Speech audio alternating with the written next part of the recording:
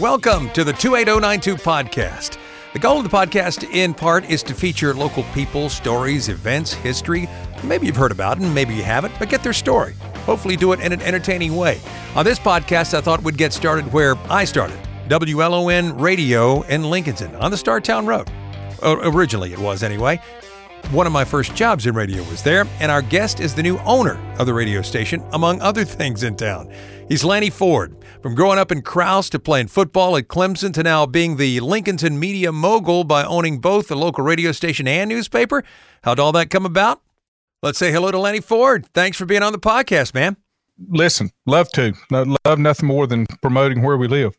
No, absolutely. So we're talking about, the podcast is called the 28092 podcast, but you're from the big metropolis of Krause, right? That's correct. Lincoln County born and bred. There you go. What was it like growing up in Krause in the 60s, I guess? I was born in 1960. I tell folks there was no kindergarten when I started to school. That came along, I guess, about the time you guys came along. And actually, I was more involved with Cherryville than Lincolnton because my dad worked at Carolina Freight. And right. I went to Club Carolina like a lot of folks did. A lot of folks I went to school with. My dad too. Yep. The Lincolnton folks all went to the VFW back in the day, and we all went to Club Carolina. And I actually went to kindergarten at Club Carolina. They had a kindergarten up there that I went to half a day, and just really enjoyed all the folks that I grew up around, and still see a lot of them. I ran into them this weekend. I ran into a lot of folks when we were at Vittles that said that were from Cherryville. And I asked them, I said, know where to get something to eat in Cherryville? And they said, not at this time of day. So you started playing sports at what age when you got into all that? Well, we were the last elementary school to house the 8th grade when I came through. I went to Love Memorial. And back then they had sports in the 7th and 8th grade, but football, you could not play if you weighed over 135 pounds. Well, needless to say, when I was in the 7th grade, I weighed about 170, 175. So I was the manager for Wes Beam. It was his first year teaching. He was the coach, and I was the manager. And then when I got to the 8th grade, Coach Beam moved up to West Lincoln, and I went up there and played JV football as an 8th grader. And then when the junior high opened up the following year, I had to go back to the junior high to play 9th grade football. So I started in the 7th grade, but didn't start football till the 8th grade.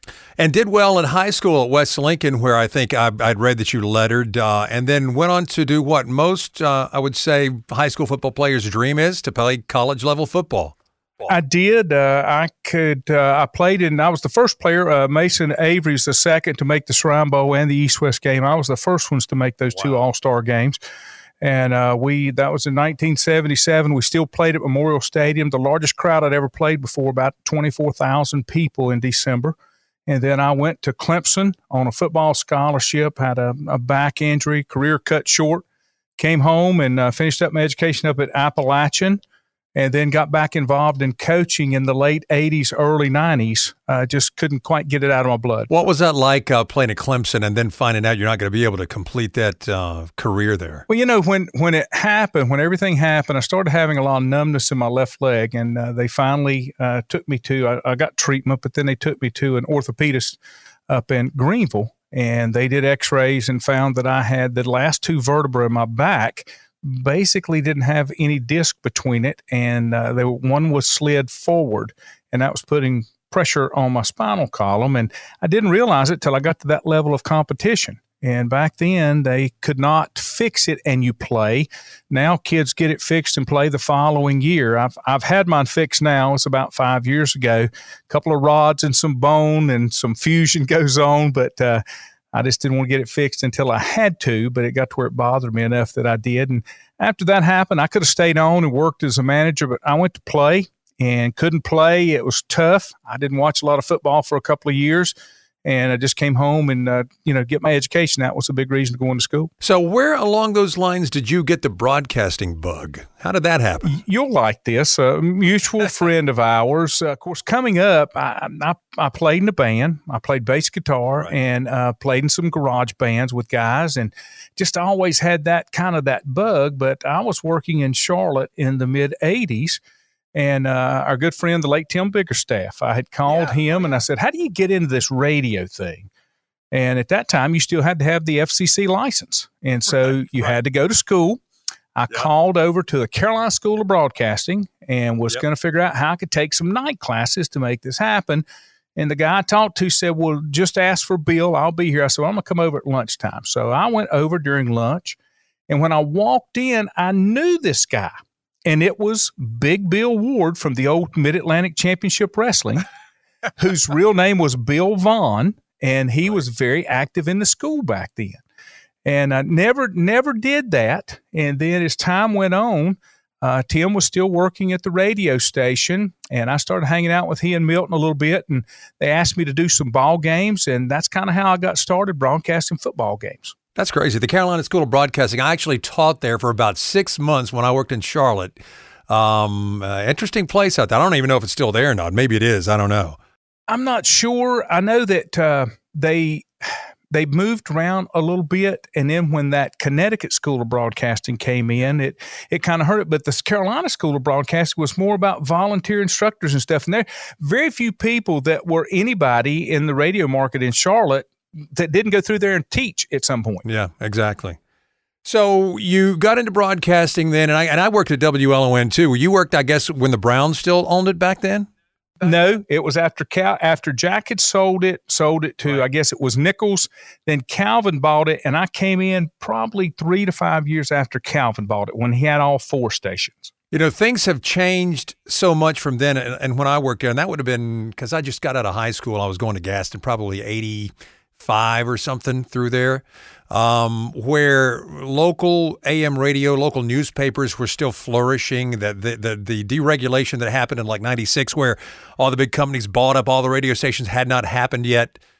For those not with a radio background, I think it was 1996, the FCC changed the rules, basically. Before that time, any company could only own 2 AMs and 2 FM radio stations in any given market, depending on how the size of the market. Then they said, you know what?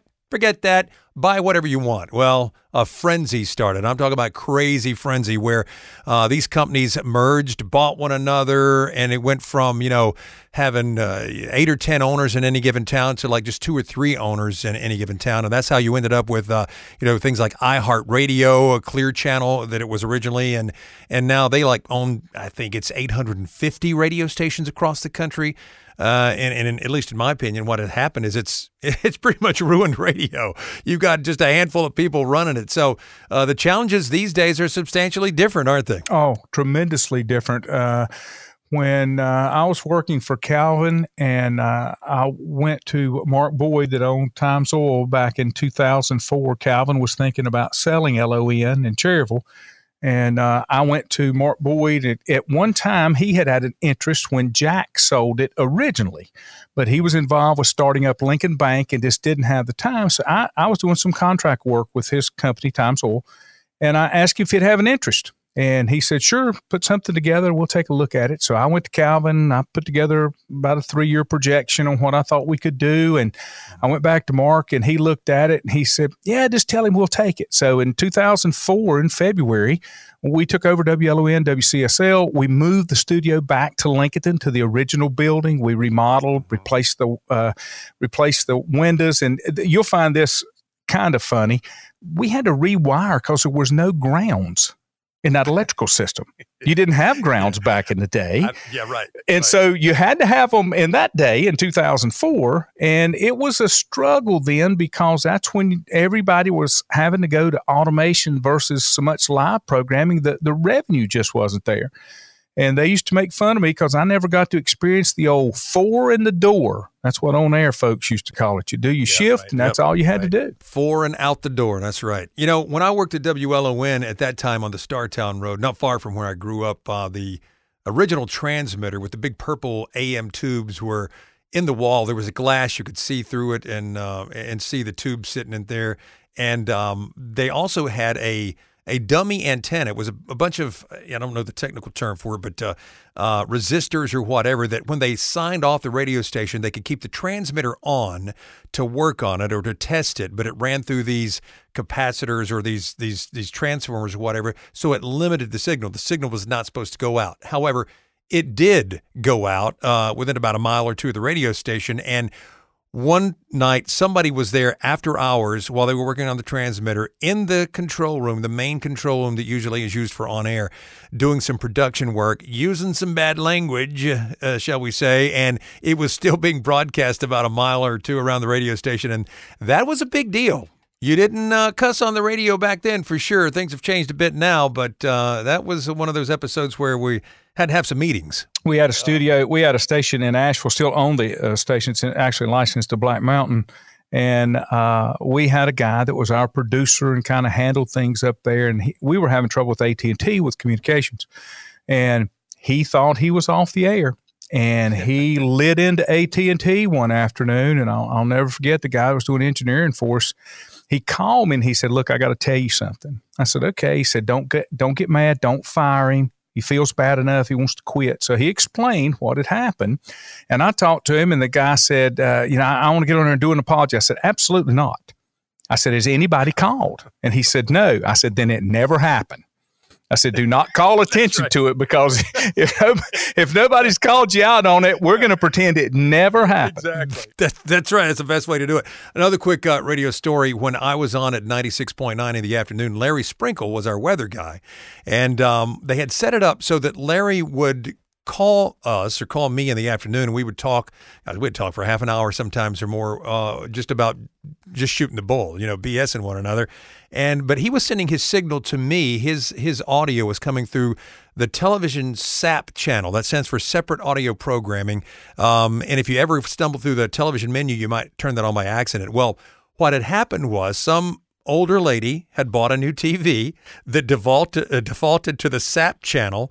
She was picking up separate audio programming, and that audio programming was me and Larry Sprinkle having conversations back and forth. So she had called the radio station and said, basically, "During the Young and the Restless, why is Larry Sprinkle talking?"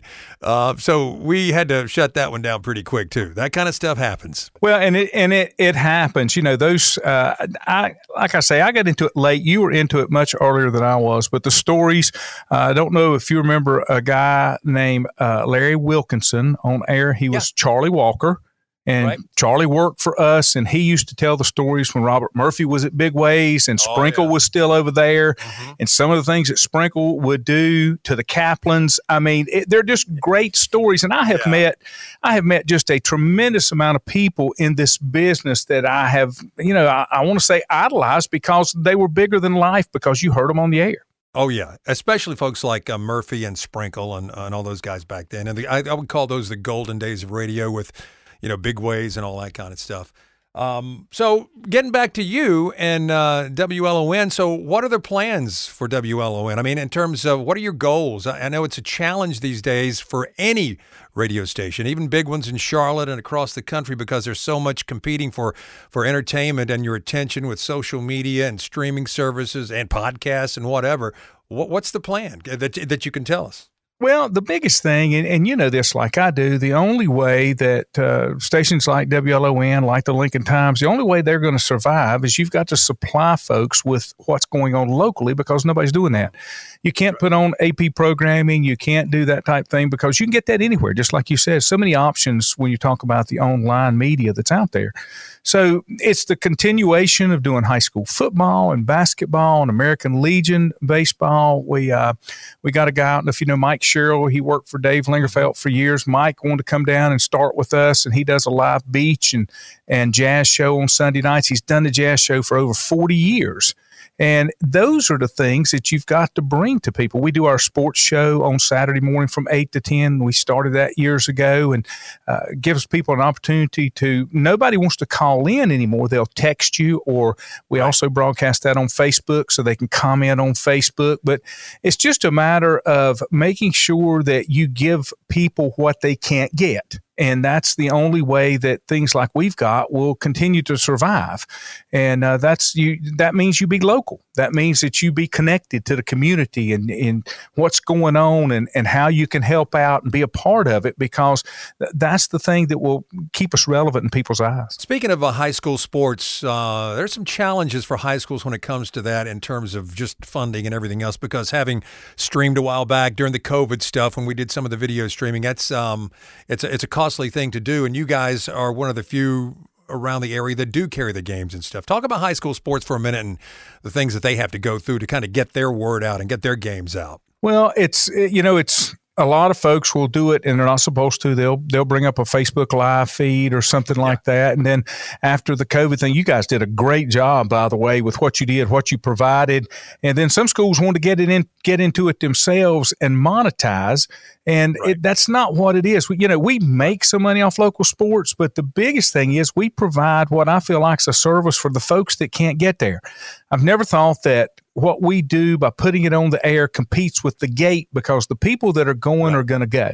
Now, if it's pouring down rain, you're still going to have a game. Yeah, they might sit at home and listen to us. Or if it's 25 degrees, they may sit at home and listen to us. But it doesn't affect the ones that want to go see it. But you help out the grandma and the grandpa that can't get there, are not able to get there. And that's kind of what we do. We still do birthdays. We still do the things that I'm involved with a station in Mooresville. I do mornings for them, and we still do the things that you were doing when you were at WLON in the 80s, that Wayne started out and was doing, and Tim, Larry Siegel, all those guys. That's what we're doing. And the challenge in high school is they're starting to make it harder, making it more restrictive for you to try to get there. Now they're imposing some cost, and sometimes you get the feeling, I don't think they want us here. But it really is a service for the community, I think. Oh, yeah. I don't know if you want to go into this or not, but I know when we were doing some of the streaming, it seemed to me that a lot of times the North Carolina High School Athletic Association got in the way of a lot of local folks who were trying to help their schools, but there's stumbling blocks everywhere you turn sometimes. Well, one of the things you'll find out about me, Chris, don't ask me something if you don't want me to tell you, because I'll tell you. And Bring it on, man. We've had our headbutting with the association, and one of the things that they've started now, they went to an online ID this past year, so they didn't have to print cards for media members. And there's a two-step process. You apply as an outlet, and you get approved as an outlet. And then secondly, you have to add your people that are going to be working with you, and that's who gets their passes. Well, about the middle of this year, kind of when the legislature took over and there's a struggle going on there, now they're going to require this coming year, because everybody has to start over by August, they're going to require a background check. Now, it's $12. The $12 doesn't bother me, but the background check for media, you're not background checking anybody that comes through the gate. So I'm trying to figure out, like I say, it kind of makes you feel like they don't want you there. And they're making it harder and harder for media. And gosh, media is what kept sports like that and stuff alive for a long time and kept the interest up, because right now, like I do, it's expensive to go to a ball game. Oh, yeah. And high school sports are competing for people's dollars for entertainment.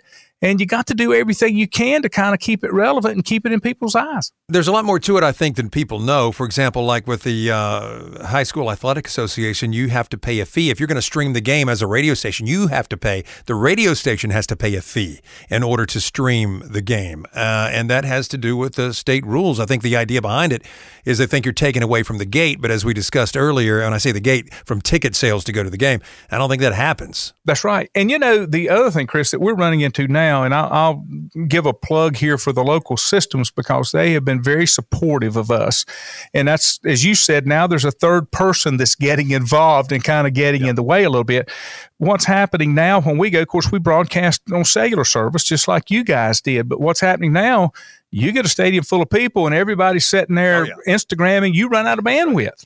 And so we have been fortunate that the schools that we work with locally, now we can't do it when we travel, but the schools we've worked with locally, they've been willing to help us to where they would give us access to their backbone. Yeah.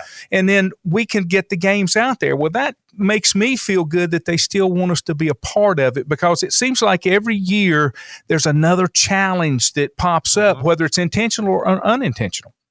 When we started streaming video a while back when we did the COVID stuff, and I met with all the coaches and the conference and everything, the first thing I told them is, look, I can do it. I can handle all this stuff on the video side and everything, but you guys are going to have to help provide internet, because you can get on Bandy's at that time, didn't have any kind of internet in the press box. So they had to actually run internet to the press box so that we could stream the football games there. So it is a challenge, and it's getting better in terms of technology, but some counties are better than others and catching up with that kind of stuff, but it's a challenge to as a broadcaster to get what you need to pull it off and get the kids out there so they can get the exposure, and the parents can hear them on the radio or whatever. Absolutely. And in the old days, before cell phones really got big, and in some of the places you went, we would have to there were stadiums that had dead phone lines, but you would have to pay to turn that phone line on, buy a month's worth of service, just so you could get a game at it. One of those was in Rosman, North Carolina, if you know where Rosman is, outside Brevard and outside of Hendersonville.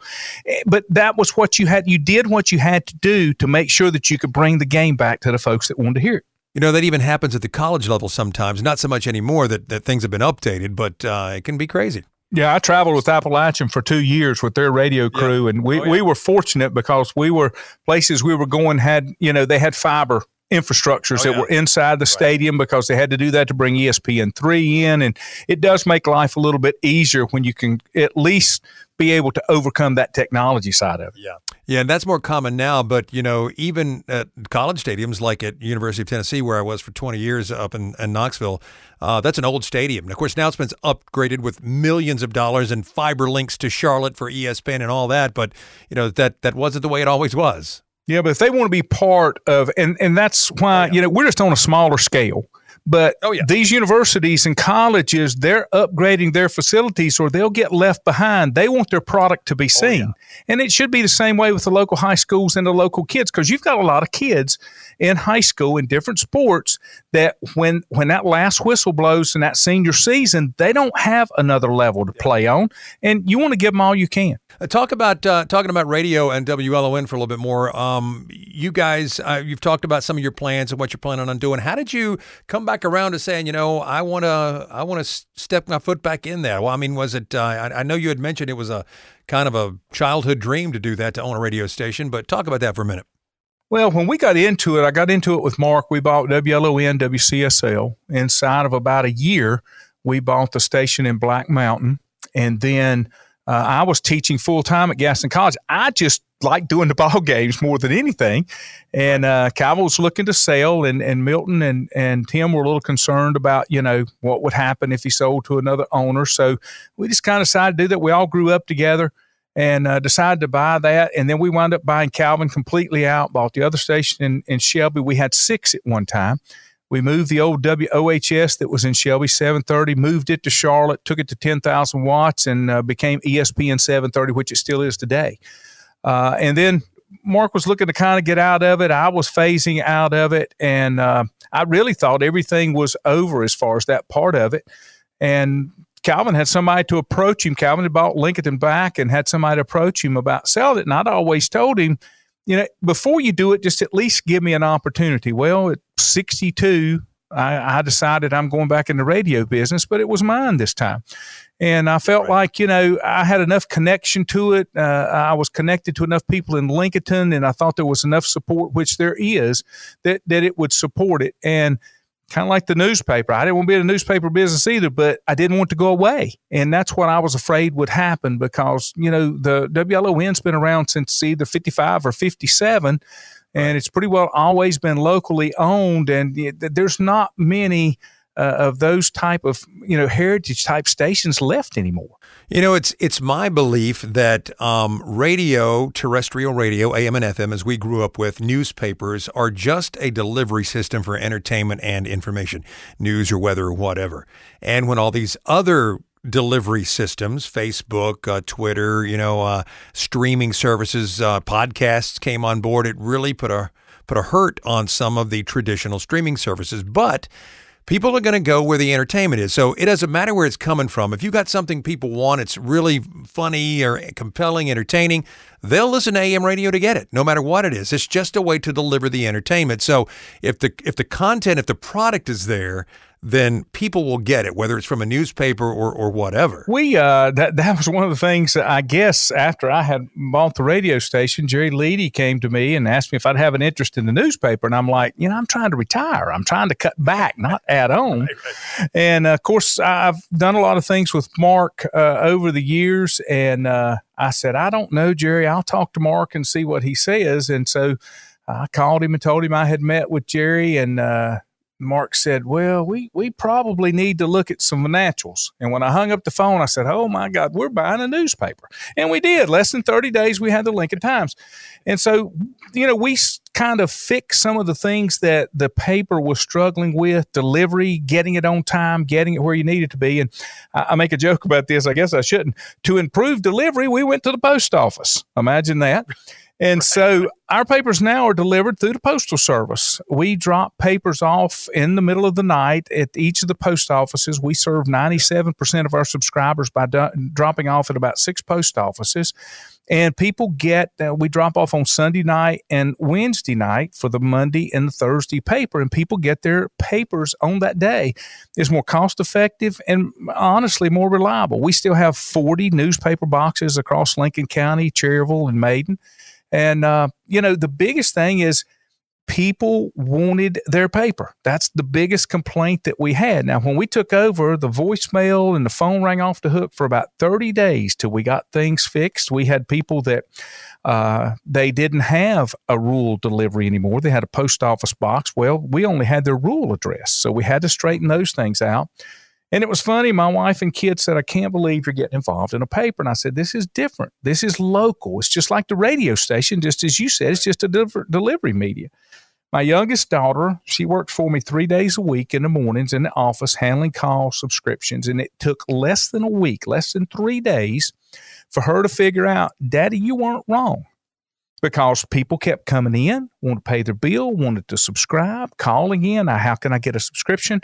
Subscriptions have gone up about 35% since we took over. And it's like the radio. If you give them what they want, they will support you back. And I think it's important for businesses to know that local media, newspaper, radio, is one of the last forms of advertising for them to get their word out. I mean, there's social media, but you're competing with, literally millions, at least thousands of other messages out there. So local media and businesses have to support one another, because running a radio station, and I'm sure a newspaper, is not a cheap endeavor. It really is. And, your support comes from those local businesses because they get it. And so we want to support them as well. And so, the corporate buys, as you said, radio ratings and stuff like that. With the Charlotte station that we had a lot of listeners, but we were never going to measure up to a Clear Channel that had 6 stations in the market. Just to buy the book. And you know what I'm talking about when I say the book was outrageous, and then we just barely showed up. So it just didn't work. So we had to attack it just like we were attacking it in Lincolnton. You go for the people that are looking at life and looking at business the way that you do. I always said, if I go into a business and I know the business owner, or I've got to know the business owner, and they spend money advertising with me, I've got to give them some results back, or they're not going to stay. And I wouldn't either. But they get it. Exactly. If they're getting a return, they're going to stay with you. That's all they're looking for, because they want to help each other out. Yeah, exactly. And by the way, the book that Lenny's talking about is the radio ratings. It was just called The Book if you're in the business. And every month you got a new ratings period out that you could look at and see, what your numbers were in terms of listeners, et cetera, et cetera. But you had to pay for that information from that ratings company, and it is expensive. It was costing us, we did it 1 year, and we were barely showing up. And this is almost 10 years ago. It was costing us $60,000 a year to get information we couldn't use. Yeah, unbelievable. Extremely expensive. One day it's expensive to run a radio station. There's a lot of things that go on behind the scenes. One day I'm going to do a podcast just on how radio works, how ads are bought, what goes on behind the scenes, how ratings happen, and all that. Because it's kind of interesting because people use radio like a light switch. They don't really think about it. But when you flip that white light switch, you just expect it to be on. And hopefully it is, but there's a lot more to it. Yeah. And when we did it, and this won't be news to you, they were putting out somewhere around 2,500 people meters. That's when people meters were replacing the actual book. And the people meters, you encode your signal and it automatically picks up. Well, when you walk into a convenience store or you walk into a shopping mall, whatever's playing on the air is what is going to put you down as you were listening. Even if you didn't choose, that's what you were listening. But they were putting out 2,500 people meters for a market that contained close to 2 million listeners, 2 million people. That's just not a very good sample size to me. No, it's not. And what's ironic about it is so many people's livelihood depends on that ratings when it comes to markets like Charlotte or whatever. We would sit in the old days by the printer, or then later on the email or log in as soon as they were posted to see what their ratings were. You live and die by that as a radio station. Absolutely, because it depended on the buys. It depended on the buys that you got. Oh, absolutely. No, that was, and that's why we figured out right quick when we were in Charlotte, we've got to do it the old school way, which became a problem for us. You couldn't find salespeople that understood. I got to go out and meet people. I got to cold call. I got to get, your relationship sales, what you do. Right. So here's the next question. What do you do to get young people involved to listen to radio? To survive for radio newspaper, you got to get a younger generation to buy back into that to some degree, or it's hate to say it, but the people who listen to that, you and I and our generation, are going to fade away. And what do you do? Tim Biggerstaff used to have a saying that you grew into AM radio as you got older, because there were certain things that you wanted to know that you couldn't find out anywhere else. Yeah. You'd be surprised of the subscriptions that we mail that aren't in our local area to people that used to live here that still want to know what goes on in the local area. Same thing, our stations, we're on AM and FM, but we're also online on the stream. And the people, if you pull up our stream numbers, like when we're running a ball game, they're not just in Lincoln County, they're all over. Yeah. Somebody goes on vacation, I can still catch the ball game. I'm not going to be there Friday night, but I want to listen to the ball game. And that's the thing. People understand that there is still value there. There's still a need for what you do. And I think that's the biggest thing. And now we do other things, like we're not just AM and FM, we're on the stream. So people can get us electronically. You can say our call letters to an Alexa and it'll bring up our station and all those type things. And newspapers the same way. We have an online presence, but like most people, I take 2 newspaper subscriptions. I take the Observer and the Hickory Daily Record to keep up with what's going on, but I take digital. But I don't read the articles online. I look at the e-edition because I want to flip through it like a paper, because that's the way I grew up reading it. But I'm still getting electronically, but I'm still kind of treating it the old way. I think it's just a matter of educating and people maturing to find out, I still want to be connected with my community. So you mentioned it briefly, but tell everybody how they do get your content, how they listen, how they read. We're on 1050 AM. We're on 107.5 FM. We are online at 1050WLON.com. And the newspaper, there's 40 locations you can pick up newspapers, and you can get us online there at LincolnTimesNews.com, and you can read it. It's still got the local content that you're looking for. We write stories about people of local interest, local businesses. We just want to work together with everybody, and so far, we've been well received, and I think we can continue to do that. So to wrap up with final question here, what is your biggest challenge now as a radio and newspaper owner? I think that's it in a nutshell. WLON is a little bit different. There's still advertisers on WLON that were there when we bought in 2004. Wow. The challenge that happens is when you start to lose those local businesses that just can't make it anymore, or get gobbled up by somebody else. And you're starting to see more of it, especially with healthcare and dental. You're seeing local practices that just can't take the insurance premiums or whatever, or, I'm ready to slow down a little bit, and then they don't understand how it works. And so you've got to have the biggest challenge is educating people to know that there is a need and there are people listening and utilizing the things that we provide. Same thing with the newspaper.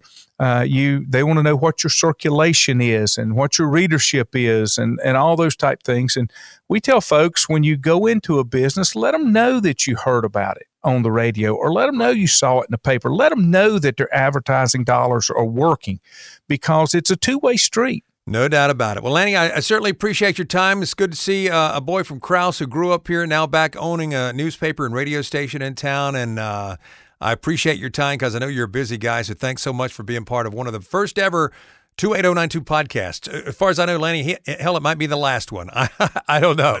We'll see. I think this is something that will last. We kind of do the same thing. I do a little sports show on Facebook every morning. We do the same thing. We pull in local coaches, local athletes, just so they can get some of that exposure and let people know who they are. Same thing for you, Chris. Whenever you get everything up and launched, let me know, and we'll make sure people are aware of it through the paper and through the radio station where to find it. Because, as I said, we're all in this together. Lanny Ford, thanks so much, man. I appreciate it. Thank you, sir. Well, it's official. It's a podcast. At least it's a podcast. If you have a podcast suggestion about a person, story, event, or any topic you think you'd like to hear on the show or the podcast, send an email to chris@chrisritchie.com. That's ChrisRitchie.com. And we'll look into getting it on there. So thanks for listening. We'll see you next time.